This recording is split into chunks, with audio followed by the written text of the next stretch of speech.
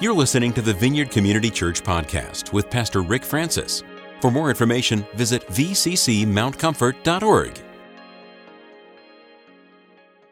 Well, welcome to the Vineyard. Good to have you with us today. My name's Rick Francis. I'm the pastor here. It's a delight to serve you here. It's always good to see you. We're in a series where we've been looking at Jesus, the pivot in the Gospel of Luke, when he turns and he starts intentionally heading towards Jerusalem. And we're going to look and continue in that theme today, heading to, toward, for Jerusalem, whatever preposition you want to use there is fine with me. But we're going to look and see what he does. We find in verse 22, he says, he went on teaching from town to town, town to village, village to town, but keeping on a steady course toward Jerusalem. And this morning's scripture will be coming from the Eugene Peterson's translation called The Message. And I just, as I was looking at all the different translations that go through Luke chapter 13, I just found that his was so refreshing. I just really enjoyed looking at that. We see that Jesus as the Son of Man, as the Son of God, previously, as you heard last time I preached, he went and he was transfigured before Peter, James, and John. And there Elijah and Moses came, and we see Christ in his glorified state. We find that this was a habit of Jesus of going to the mountain and pray.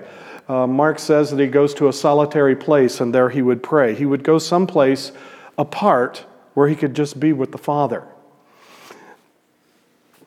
Now, since I've looked at the Transfiguration, I'm wondering how many times when Jesus would go apart by himself, no one around, and he would be with the Father, I wonder how many times he was transfigured. And just glory, the Father's glory, his glory, the glory touching glory, and just the communion that would take place. We only have an account because this last time that we're aware of, he took Peter, James, and John. And so as they come up, at least we got eyewitnesses when they finally woke up and saw the glory of the Lord. And so it's the glorious Son of God, the glorious Son of Man, who is now heading towards the cross. He's heading towards Jerusalem. He's heading towards certain death. And he's not doing it because he can't help himself, in the sense that he's impotent to change the outcome. He's doing it in full awareness of his power and his strength, full awareness of his sonship, because we have the very same voice from the cloud that was at his baptism, there at the Transfiguration, that says, "This is my Son, whom I love. Listen to him."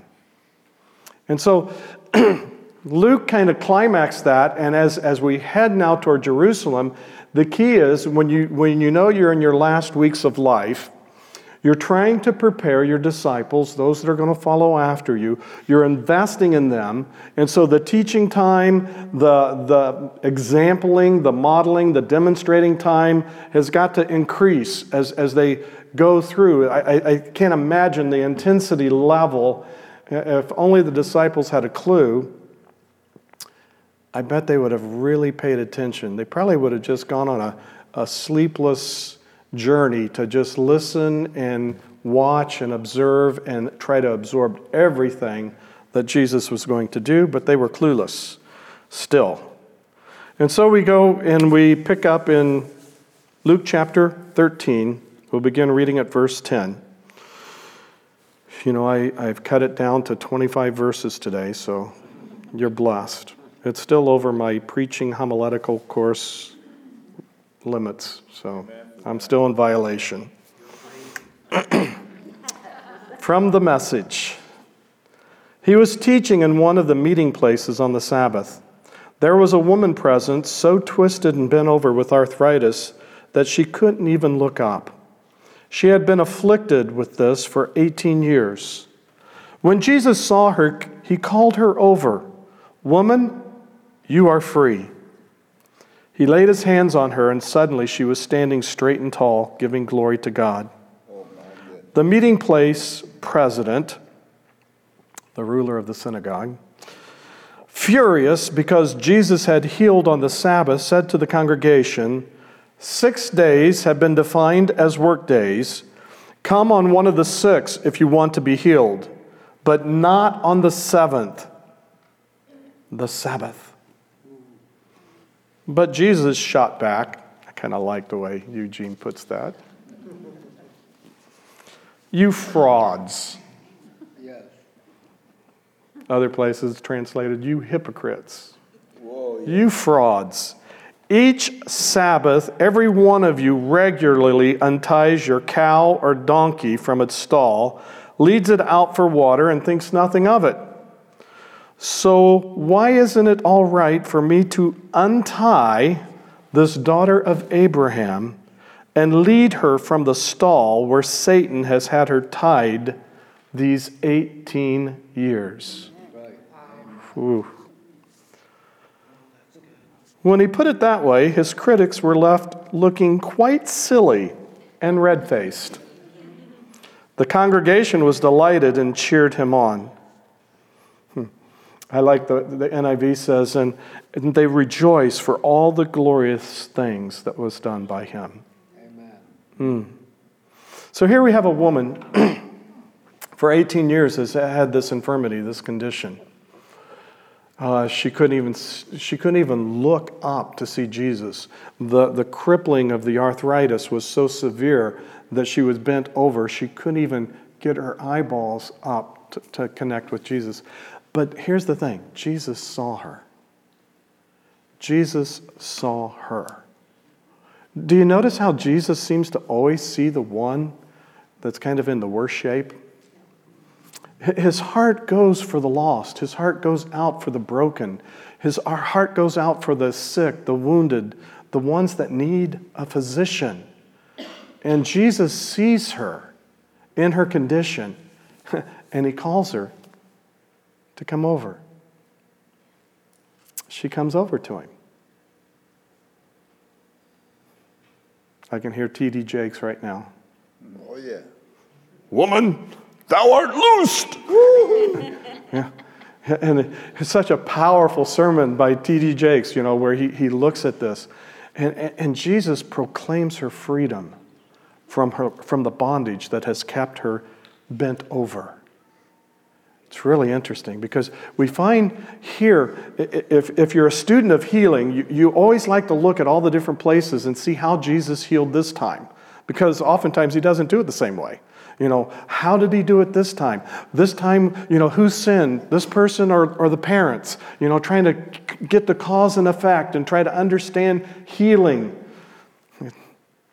I don't think we ever get there. Healing's always going to be somewhat mysterious, but it's always glorious. And so Jesus says she has been bound 18 years by Satan.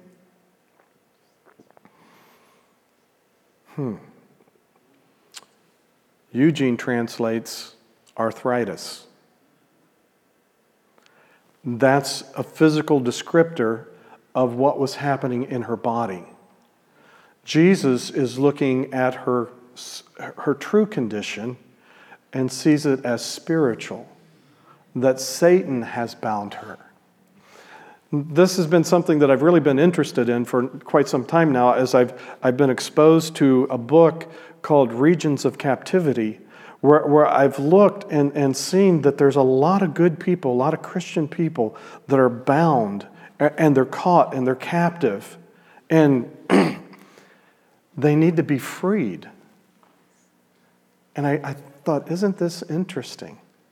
That the word that Jesus uses in the healing of this woman who's bound 18 years by Satan is that you are free. You're loosed. You're untied from the thing that has been tethered to you that's causing your physical condition. I just think that is so incredible. It's a declaration. But then he follows it up with touching her. She doesn't come straight until he lays his hands upon her. And then she comes and she stands straight. And when she comes for the first time in 18 years that she's fully vertical, she just continues to go with vertical praise to God. And she praises the Lord, spontaneous praise, just worshiping the Lord. Just amazing. I love this healing. Matter of fact, I want to use it and make a formula out of it. Let's make a formula out of this, okay? We see someone, we call them over, we declare something, then we lay hands on them, and they get healed. But then Jesus does it different. You never know how he's going to do it. But the way he does it is always so beautiful and is so wonderful. And I love that as we see this. She's bound, he sees, he lays hands, she's straight, she gives glory. And we have someone who's been in a captive state for 18 years who's set free. And I believe in these last days, I believe that the Holy Spirit is going to put again a holy kingdom Navy SEAL team that's going to go out and rescue people that are captive. And it's not because they can do 500 push-ups. It's going to be because they've spiritually exercised and they've been in his presence and they spent time with him and they made themselves available to see. I think one of the reasons we don't see as many miracles and healings today is because we don't see. Because most of the time we're so preoccupied with ourselves and how I'm doing that we never even get outward focused to see how those around us are doing. Have you ever noticed, I find oftentimes when I'm going into Meijer to do one of those little grocery runs, that all I'm thinking about is what I need. What I need. What I need. Where is it? How can I get it and get through the line and get out of this parking lot as fast as possible? For me, I don't know if it's my maleness, but it's like, let's hunt it. Let's find it, let's bag it, and let's get it home. All the while, there's probably a lot of need that's around. OMG. That I don't see because I've got such tunnel vision on my task and my purpose that I don't see it. Now, I love Ann's testimony. I heard it earlier in the week, and just so good. So good. The Lord's doing such a wonderful thing. And from Chuck's message last week, it's just getting reinforced that if we'll allow ourselves to be available, the Lord will work his kingdom purposes through us to those that are around us. Right on. I can't emphasize that enough. So I think that's wonderful. Now, we don't want to heal on the Sabbath because we're religious. And so the traditions of men will trump the commands of God. And it's like, we've got to get out of our religious nonsense and into spiritual kingdom reality of what's going on. So the next portion, Jesus has just demonstrated the kingdom. Everybody's praising God. And then he goes on, how can I picture God's kingdom for you? What kind of story can I use? It's like a pine nut. Instead of a mustard seed, Eugene takes a little liberty and says a pine nut, that a man plants in his front yard. It grows into a huge pine tree with thick branches, and eagles build nests in it. He tried again. How can I picture God's kingdom? It's like yeast that a woman works into enough dough for 3 loaves of bread and waits while the dough rises. Just on the surface, he's saying what happens with the kingdom? It may start small as a seed, but it ends up growing and growing and growing and growing. And it becomes a huge tree. It might be a little leaven that comes into the loaf, enough yeast to make 3 loaves of bread. but then you have to wait for it to rise. And I never saw this. I always think he's saying this, the kingdom is starts small but gets big. Or it comes in and it penetrates until it permeates the whole loaf. All of the ingredients for bread until it just. But here's the thing that stuck out. And you wait for it to rise. A pine tree doesn't grow like that. And yeast doesn't leaven like that. You have to wait for it to rise. Oh, yeah. It's like, okay, let's get infected. Let's get planting. Let's water the seed. Let's get some wonderful miracle grow put on these things. And let's see this stuff develop. And that brings us to the verse that we started with. He went on teaching from town to village, village to town, but keeping on a steady course toward Jerusalem. So he's hitting the towns and the villages between where he was and where he's headed, Jerusalem. And as he's doing it, he's teaching and he's healing, and he's teaching and he's healing. He's teaching and he's healing. And he's casting out devils. How do you know that? We'll see here in just a second. So as he's going along the way, there's a bystander who says, "Master, will only a few be saved?" He said, "Whether few or many is none of your business." Oh, man, I love Eugene. We're always asking stuff that's none of our business, aren't we? We're asking the wrong questions. We see it for others. We want to know the big thing. But here, Jesus puts it right back on focus. Put your mind on your life with God. The way to life, to God, is vigorous and requires your total attention.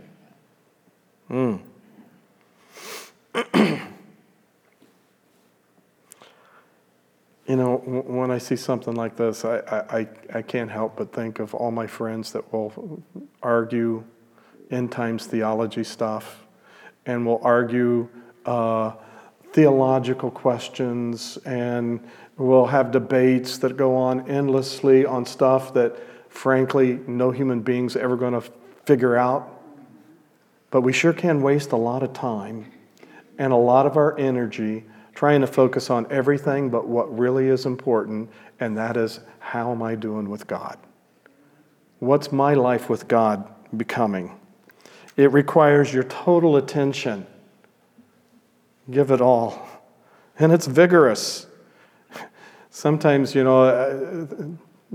get a grace wave and you're riding that grace wave and everything seems easy. It's like everything, somebody's got a problem, the Lord gives you, and you press the easy button and it's solved, and just love that. Can I have a whole bunch of those this week? Boom, boom, boom. And then you forget, this is vigorous. This is not something that's on the easy path. We thank God for oasis. We thank God for seasons of rest. But sometimes this can get kind of rugged. The key is making sure that we're working with the energy that He supplies. If we're doing it with our own energy source, we will be depleted and burnt out before we even get halfway down the road. We need to continue to wait as the kingdom rises and continue to work within the strength that He provides. So he continues, a lot of you are going to assume that you'll sit down to God's salvation banquet just because you've been hanging around the neighborhood all your lives. Well, one day you're going to be banging on the door, wanting to get in, but you'll find the door locked and the master saying, "Sorry, you're not on my guest list." Ooh, cold, harsh. What happened to compassionate, loving Jesus? You'll find that the Lord has a lot of strong things that he says about those that just want to be halfway. In Revelation, he calls it lukewarm. I would rather that you be hot or cold. But because you're lukewarm, I'm going to spit you out. And I think, what?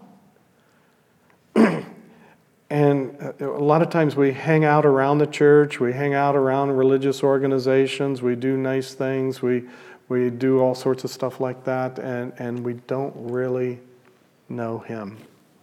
So he continues, you'll protest, but we've known you all our lives, only to be interrupted with his abrupt, your kind of knowing can hardly be called knowing. You don't know the first thing about me. Whoa. It's not going to be an exam where you're going to be tested on the historicity of the Jesus of Nazareth. You're not going to be how much do you know about the Bible, how much do you know about Jesus, how much do you know about church or religion, or it's not going to be about how much you know about, it's how much have you experientially known. How much have you known because you have rubbed shoulders, you've held hands, you've been together? How well do you know me? Even the demons believe in Jesus. They know him, but they have never experienced him. It's the experiential knowledge, the knowledge that comes through two becoming one. It's the oneness that seems to be so significant in Jesus' heart. And he's trying to get that through his disciples as he's spending his last weeks with them. They're still immature. They're still not understanding it. They're still not getting everything about the kingdom. And neither are we, really. We're still growing in our understanding of the kingdom. You don't know the first thing about me. To me, it's a wake-up call. It's a wake-up call to all folks that attend church and kind of have a halfway in, halfway out kind of thing, where we're trying to have as much fun and pleasure in the world and yet just enough religious experience so that we make sure that we don't blow it and lose our insurance policy at the end. Yeah. You don't know the first thing about me. That's when you'll find yourselves out in the cold, strangers to grace. Grace is the key to experiential knowledge of the Lord Jesus Christ. For it's by grace that you've been saved through faith, and that's not of yourselves. It's a gift from God. And that's why the born-again experience that we oftentimes talk about is so true. Because there's a moment when something connects and we go from knowing about him to knowing him. And that's a wonderful, wonderful experience. You'll watch Abraham, Isaac, and Jacob and all the prophets march into God's kingdom. You'll watch outsiders stream in from east, west, north, and south and sit down at the table of God's kingdom. And all the time you'll be outside looking in, wondering, what happened? This is the great reversal. The last in line put at the head of the line, and the so-called first ending up last. The great reversal. Isn't that so true of the kingdom? The kingdom does not work the way our reality here on this world seems to work. And so we find that the humble are the ones that get exalted. And the ones who are puffed up in their pride are the ones who get humbled. And it just continues to work that way. The first last and the last first. Yeah, not time to go into that today. So we hit this whole thing of knowing. How do we know him? And then it gets interrupted as he's going from village to town, town to village, all of a sudden some Pharisees come up and said, Herod's after you.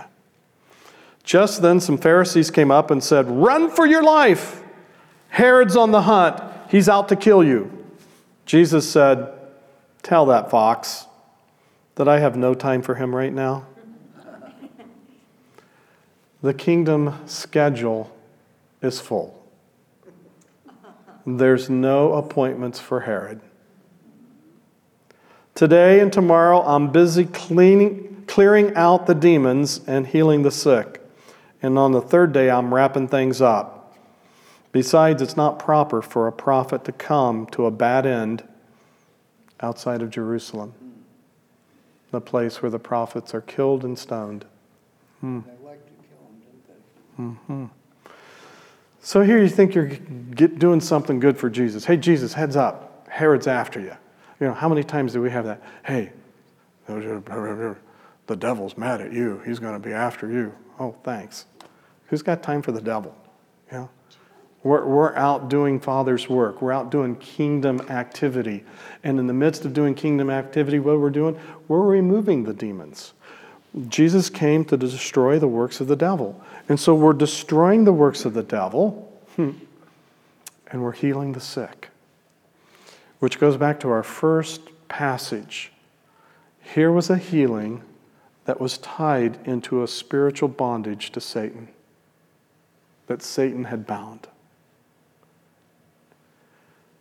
So Jesus continued on mission all the way to Jerusalem.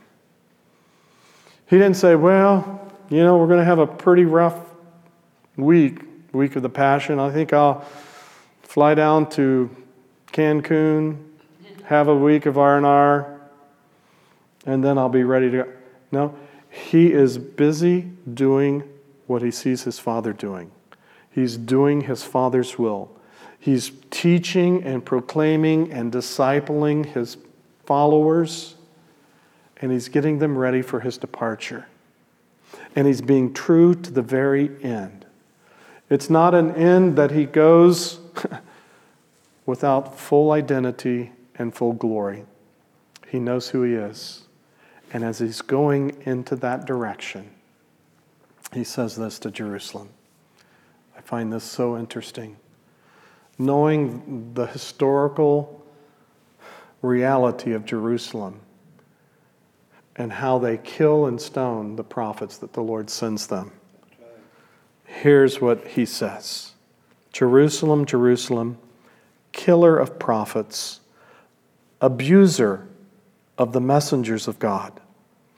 How often I've longed to gather your children like a hen, her brood safe under her wings, but you refused and turned away. Now it's too late. You won't see me again until the day you say, blessed is he who comes in the name of the Lord. Right on.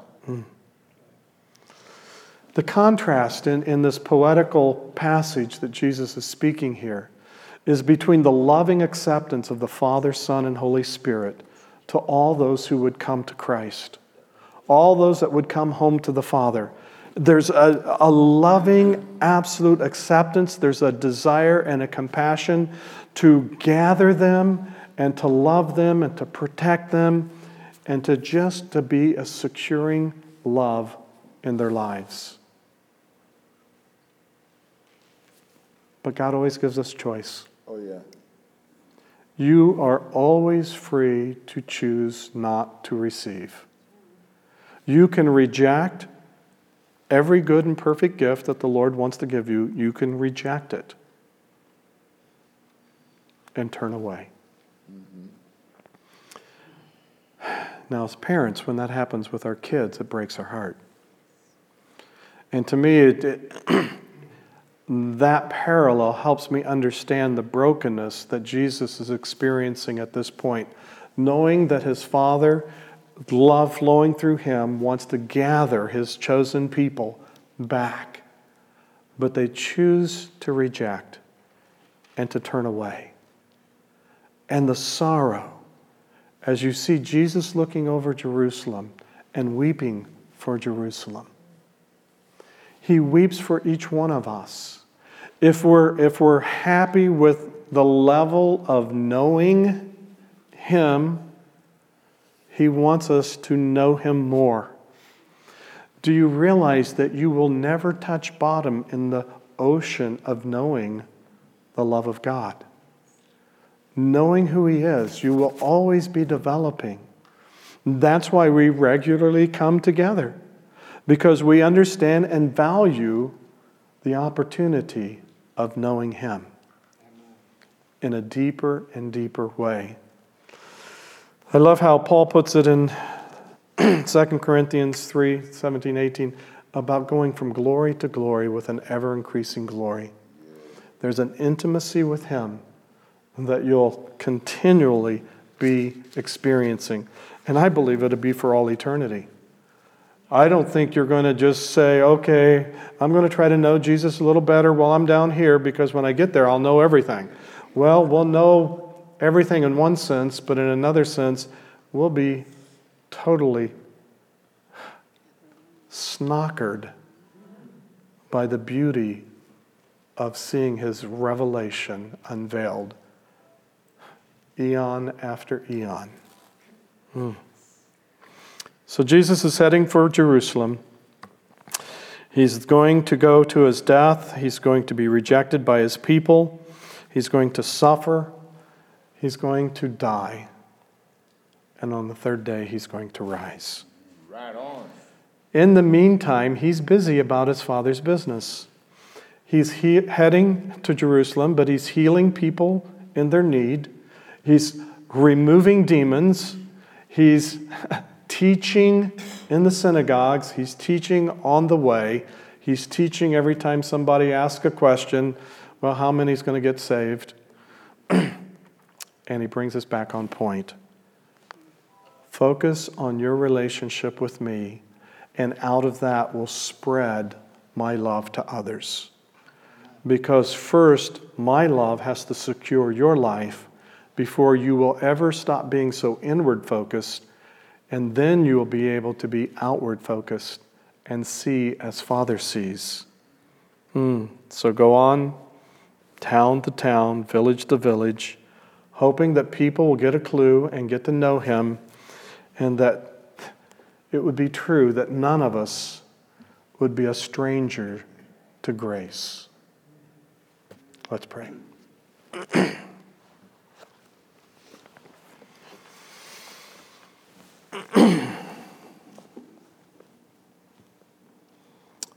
You're better than we ever thought. We can't even begin to imagine how good You are, Lord. How faithful and true and glorious is Your love. We'll never be able to fully comprehend, but we can grow just as the kingdom grows in us. Like leaven, like a seed that's been planted. We invite You, Holy Spirit, to water our lives today. We pray for new branches and new fruit. We pray for greater fruitfulness. Whether this is a season, Lord, that You need to prune us so that we can bear more fruit, or whether this is a season that it's time to harvest some of this fruit that You so patiently been working in us. I pray, Father, that You would release today a spirit of grace to receive, to believe, and to love. So come, Holy Spirit, glorify Jesus in this place. Release the fullness of His authority as the King of His glorious kingdom. We welcome the ministry of Your ministering servants. We welcome the ministry of Your angelic representatives. We say, Lord, do everything that's in Your heart to do for us today. I had a strong sense as I was just spending time with the Lord this morning that we need to once again affirm and declare God's absolute sovereign power to protect us from evil. I was going through the Lord's Prayer this morning, and as I got to that place, and lead us not into temptation. And it's like, oh, we need to get a revelation that the Holy Spirit is here to lead us into the path of life in light and not in darkness. And the things that tempt us, we set ourselves up for, and He wants to deliver us and lead us not into those things, but deliver us from evil.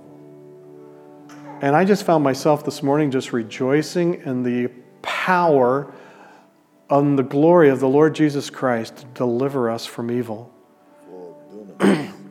Whether we're talking addictions, whether we're talking habits, patterns, whatever it is, hatred in our heart, places where unforgiveness resides, I am so confident in the total package of Jesus' death, resurrection, and ascension, that He is standing and interceding for us, and that evil has no right to tamper with God's kids. None. Not at all. So if you've been tampered with, I'm praying for a fresh seal of the Holy Spirit, a tamper-proof seal that would be upon your life, that you would see that and know, greater is He that is in me than he that is in the world. Right on. Greater is the love of my Father than the hatred of my strongest enemy.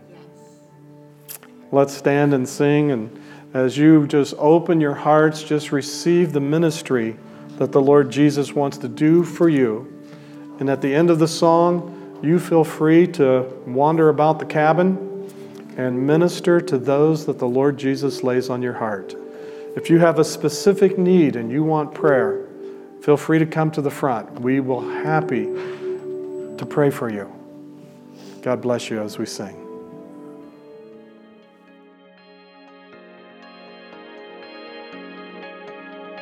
Thanks for listening to this week's podcast. To receive more audio content from the Vineyard, click the subscribe button in iTunes.